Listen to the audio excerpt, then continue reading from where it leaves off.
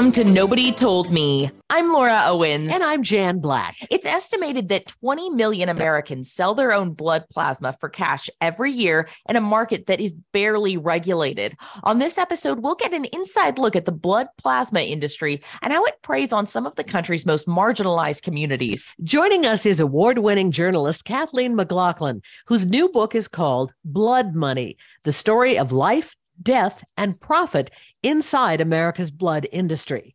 Kathleen, we thank you so much for joining us. Thank you. I'm delighted to be here. You write, we've built an entire segment of global medicine upon the certainty that some number of Americans simply can't live on a regular income alone. That is a really sobering statement. You're saying they need blood money to supplement their wages and make their lives easier. Tell us more about this. Yeah. So when I first got into this reporting, I wasn't sure exactly what I was going to find. I think, like a lot of people, I had the idea that people who sell their plasma for money in the US are the poorest of the poor, and that it doesn't affect anyone beyond the very poorest. What I found was quite surprising, which is that a lot of the poor, unhoused people, for example, are screened out of the system. And in recent years, it's become much more common for middle-class people or people kind of on the fringes of middle class to engage in this. As things have gotten expensive, we have higher housing prices, higher inflation, higher cost of education. You can now find, millions of people around the country who have engaged in this practice before, primarily because they earn an extra income from it. When I was doing research, I was curious to know how much the average person gets paid to give plasma each time. And it seemed like that really varied. What did you find from all of your research? It totally varies, and it varies by the part of the country that you're in. And it really varies depending on how many times you go back. So the ideal for the industry is someone who goes and donates plasma twice a week. So you get optimized, incentivized payments for going more frequently. For example, in most cases, you will earn more for the second donation in a week than you earned in the first donation. So you might get $40 on the first donation and $50 in the second. You will oftentimes get an end of the month bonus if you go 8 times, which is twice a week. So the system is really set up to try and financially encourage people to go as frequently as they possibly can. I would say, kind of on that average, if you're doing it twice a week, you can probably earn somewhere between $900 and $1,000 a month. But again, it really varies by where you are in the country and how often you can go, and which company you go to, how often you take advantage of their bonus points and bonus systems. So it's really a gamified system for people. Why is the practice of paying people for donating whole blood banned in the United States, but it's okay to pay for blood plasma donors? Yeah, that's kind of the $10 million question, isn't it? I mean, I've been wondering that for years. And in all my research, I haven't found a deliberate open discussion and decision-making process that led to this. It almost feels like it was by accident that the US decided to allow this decades ago, and the system grew and expanded to include a lot more people who were engaged in it than they were in the beginning. And we never went back and looked at it again and said, wait a minute, is this what we want to be doing? So it's it feels almost, like I said, accidental. And because selling plasma is so stigmatized and so underground for a lot of people, a lot of people don't know about it. I think that has prevented us from having a larger discussion about whether or not this is something we want to continue to allow. Why is it that pharmaceutical companies have overplayed plasma as this wonder drug when there isn't that much research behind it? Well, I mean, in my case, so I am someone who depends on a plasma drug, and it does work like a charm for me. So for some very specific illnesses, plasma makes medications that are incredibly effective. So you have people with something called primary immune deficiency, which is exactly how it sounds. Your immune system is deficient. And plasma drugs are wonder drugs for these kinds of illnesses. There is separately kind of an offshoot in the research realm of attempting to make blood into a miracle substance that can turn back the clock and, bring on the fountain of youth and all these other things. That's the stuff that doesn't have any real scientific grounding to it. But the things that most plasma is used for in the medical world in terms of medications, those drugs are actually pretty well scientifically founded and backed, and they do work. They're just not glamorous things. Like, blood plasma isn't going to make you look 20 years younger, but if you have a chronic illness like mine, it can help you live a normal life. Tell us more about the difference between whole blood and blood plasma, because it's kind of confusing, for a lot of us who just think about rolling up our sleeves and having a needle inserted into a vein. Right. So plasma is the liquid component of blood, basically. It's the protein part of your blood. So you take your blood out, and this is what happens when you donate plasma. They pull out your whole blood and they separate it in a centrifuge into parts. And there's the liquid part, which is kind of this yellowish, syrupy looking component. And then there are the cells, the white cells, the red cells, the platelets, and that's the other piece. So plasma is the liquid and the protein component of blood, if that makes sense. And what are the big differences about how the industries, how the whole blood industry and the plasma industries are regulated? Yeah, well, the number one thing you touched on already, which is you can't be paid for whole blood donation. It's also, you can't donate as frequently if you're donating whole blood. And there is science behind that, because taking the entire package of your whole blood does leave your body more depleted than removing just the liquid plasma portion of it. So you can donate plasma a lot more frequently than you can with whole blood. But I would say the biggest thing is just the payment. You can't be paid for whole blood, but you can be paid for plasma. What that leads to, I think, is a very weird stigma that surrounds plasma donation. So if you are selling plasma or donating plasma, it is often looked down upon or stigmatized, or we don't talk about it. And I think that's because it's associated with poverty. So you're only doing that kind of thing if you're not wealthy. Whereas whole blood donation, it's heroic. We think of that as being this great thing that you're doing for other people, right? But the truth is, both of these actions really do benefit people like myself. We just don't view them that way because of the way the systems are structured. There are so many different questions, I think, that we have. There's so many different areas to get into with this topic. It's a real wide-ranging issue. But I'm wondering what the price difference is between what a person sells their blood plasma for and then what the blood industry can turn around and charge for it. Sure. And this, I need to be kind of clear on this because it's complicated. The plasma drug that I receive once every 2 months or so costs $13,000 a dose. So you're looking at, say, $40 to $50 for a plasma donation. The end product made from plasma is incredibly expensive. So $13 or $13,000 per dose. But in the middle, there is a lot that happens. So my drug is made from the immune particles of potentially thousands of different people. It isn't one single plasma donation. The process is complicated. It's a proprietary mix of chemicals depending on which company is doing it. There's the sterilization aspect of it. These drugs are quite safe, even though they are made from human blood products. So there is a major process in the middle. The question is, how much of that is profit that's going to people in the middle? And is there room to compensate plasma donors more? That's my primary question in all of this. And I don't know the exact answer right now. I'm curious, what is it with insurance? I know you have insurance coverage, but is it something that, makes it at all affordable, or is it still expensive to think about?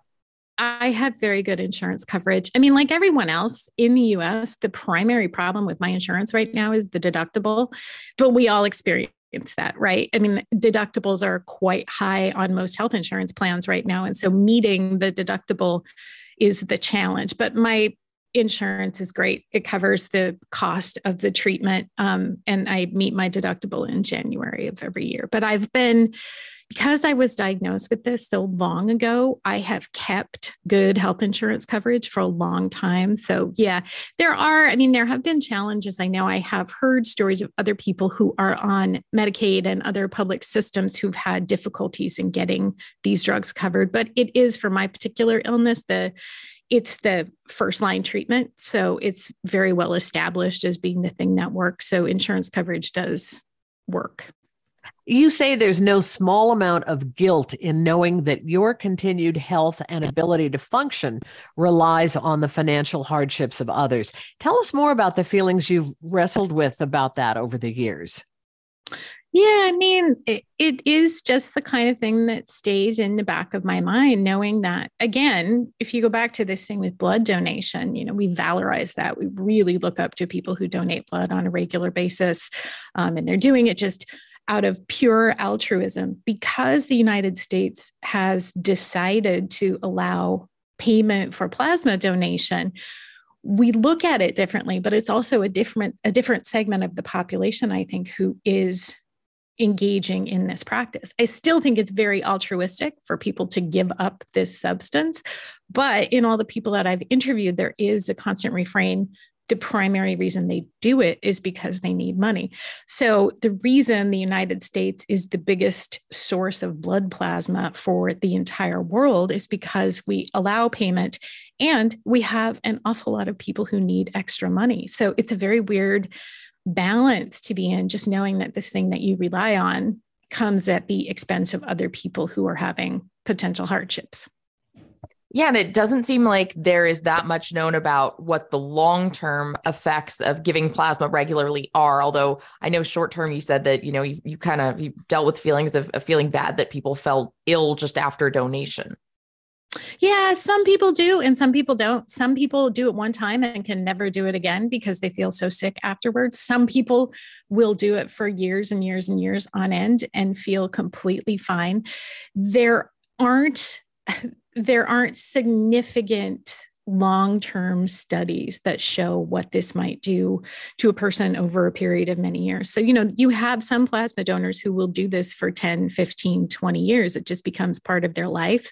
And we don't know exactly what that might do to people. The most common side effects that I've heard from people along the way are nausea, fatigue.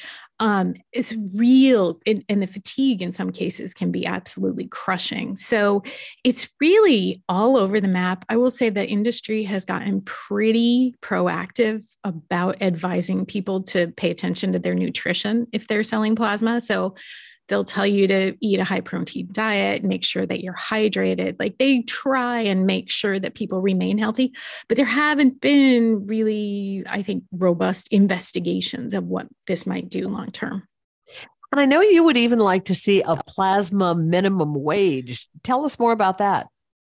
Well, this is something that Luke Schaefer at the University of Michigan suggested, and he runs a Department of Poverty Studies at Michigan, and he's looked into this extensively. He has a lot of thoughts about the whole system, and when I spoke with him, this really resonated with me because, as I was saying earlier, there isn't, when I try and tell people the average payment for plasma, there isn't one. It's all over the place and it's variable and it depends how often you can go. So, something I've heard from plasma donors that's kind of interesting is if you go to a center, you want to donate and a technician messes up the needle stick and bruises your arm, you'll get deferred for a number of weeks. So that source of income, through no fault of your own, disappears for a little while. I think if there were a more regulated payment system for donors, it would be better for everyone because people would know this is something I'm going to do. And here's the amount of money that I can get from it. I can rely on this as part of my income stream. The way it exists right now, even donating long-term can be precarious for people.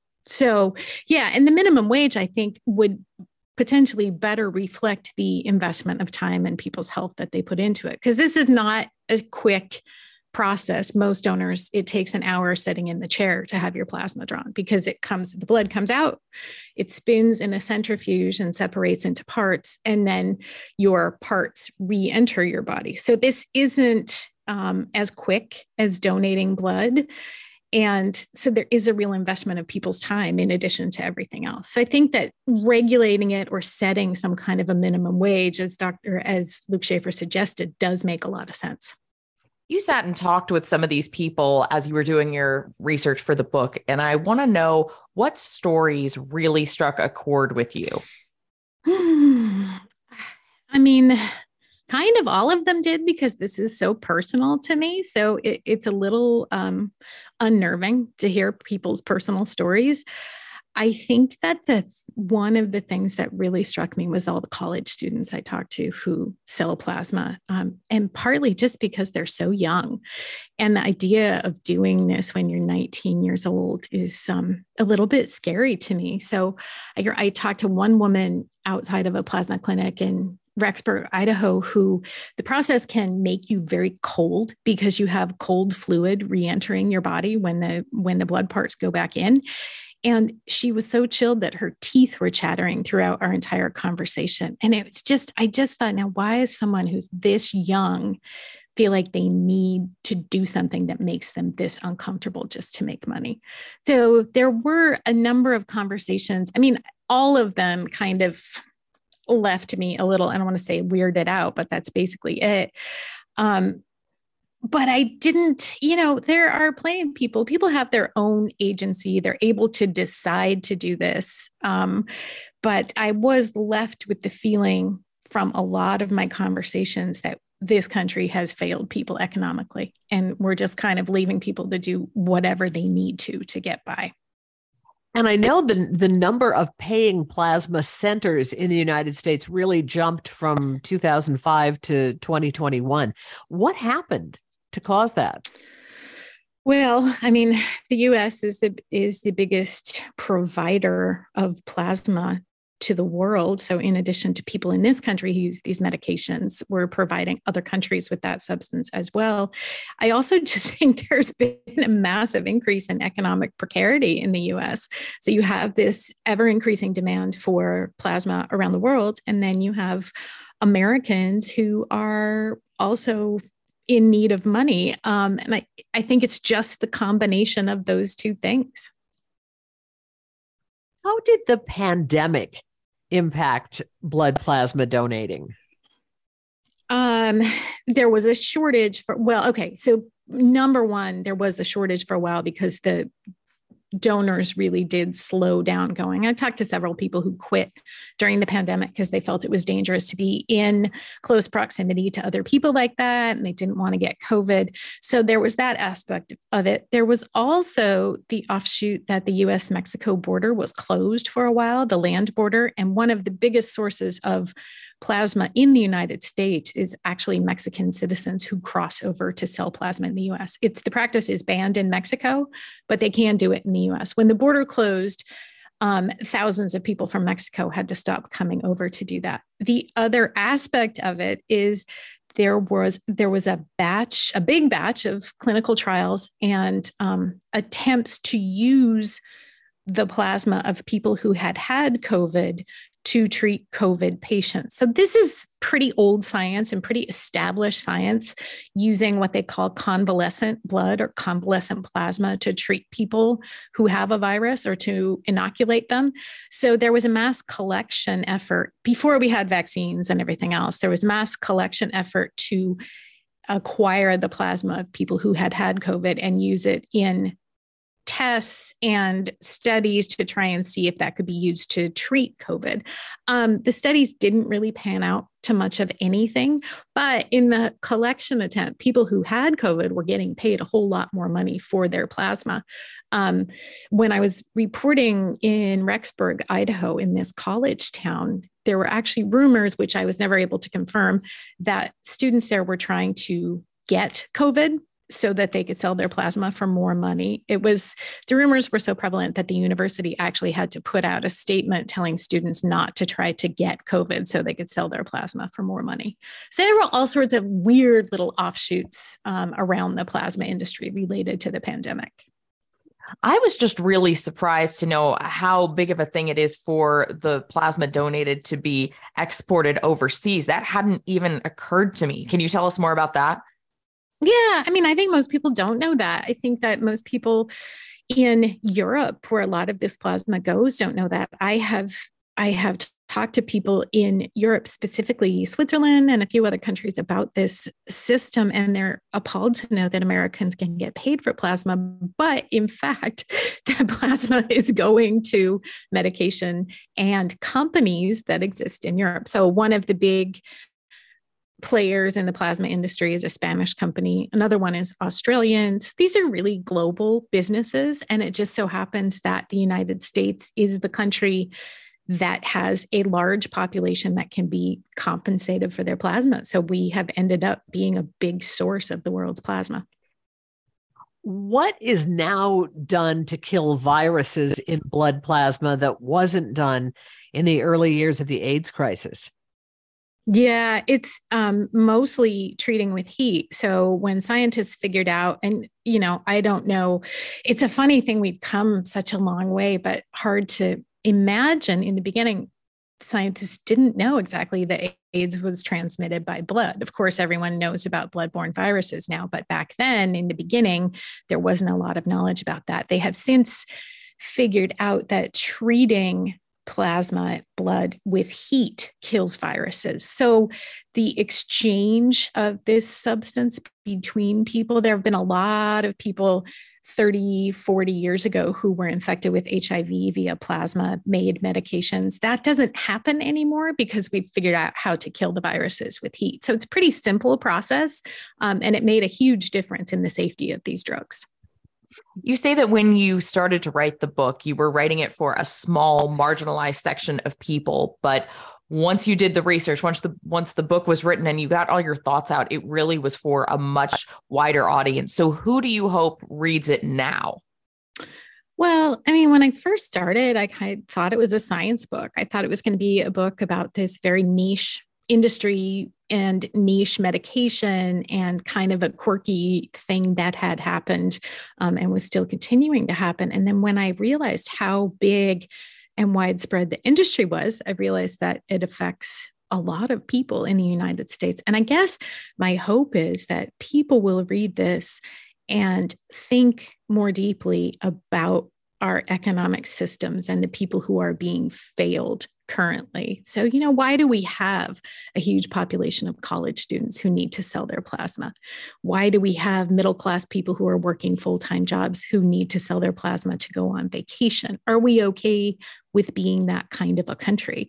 So it went from being a science story into being a story about the failure of our economic systems. And I hope that people will read it with that in mind. I deliberately tried to not make it overly graphic, if that makes sense. So there isn't, it's not a gross book, I don't think.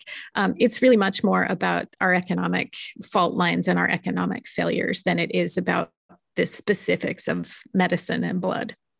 Yeah, it really is a fascinating story. And you point out that the United States is one of just a handful of countries that hasn't banned the practice of paying for plasma giving. I'm wondering why other countries have banned it and why we haven't.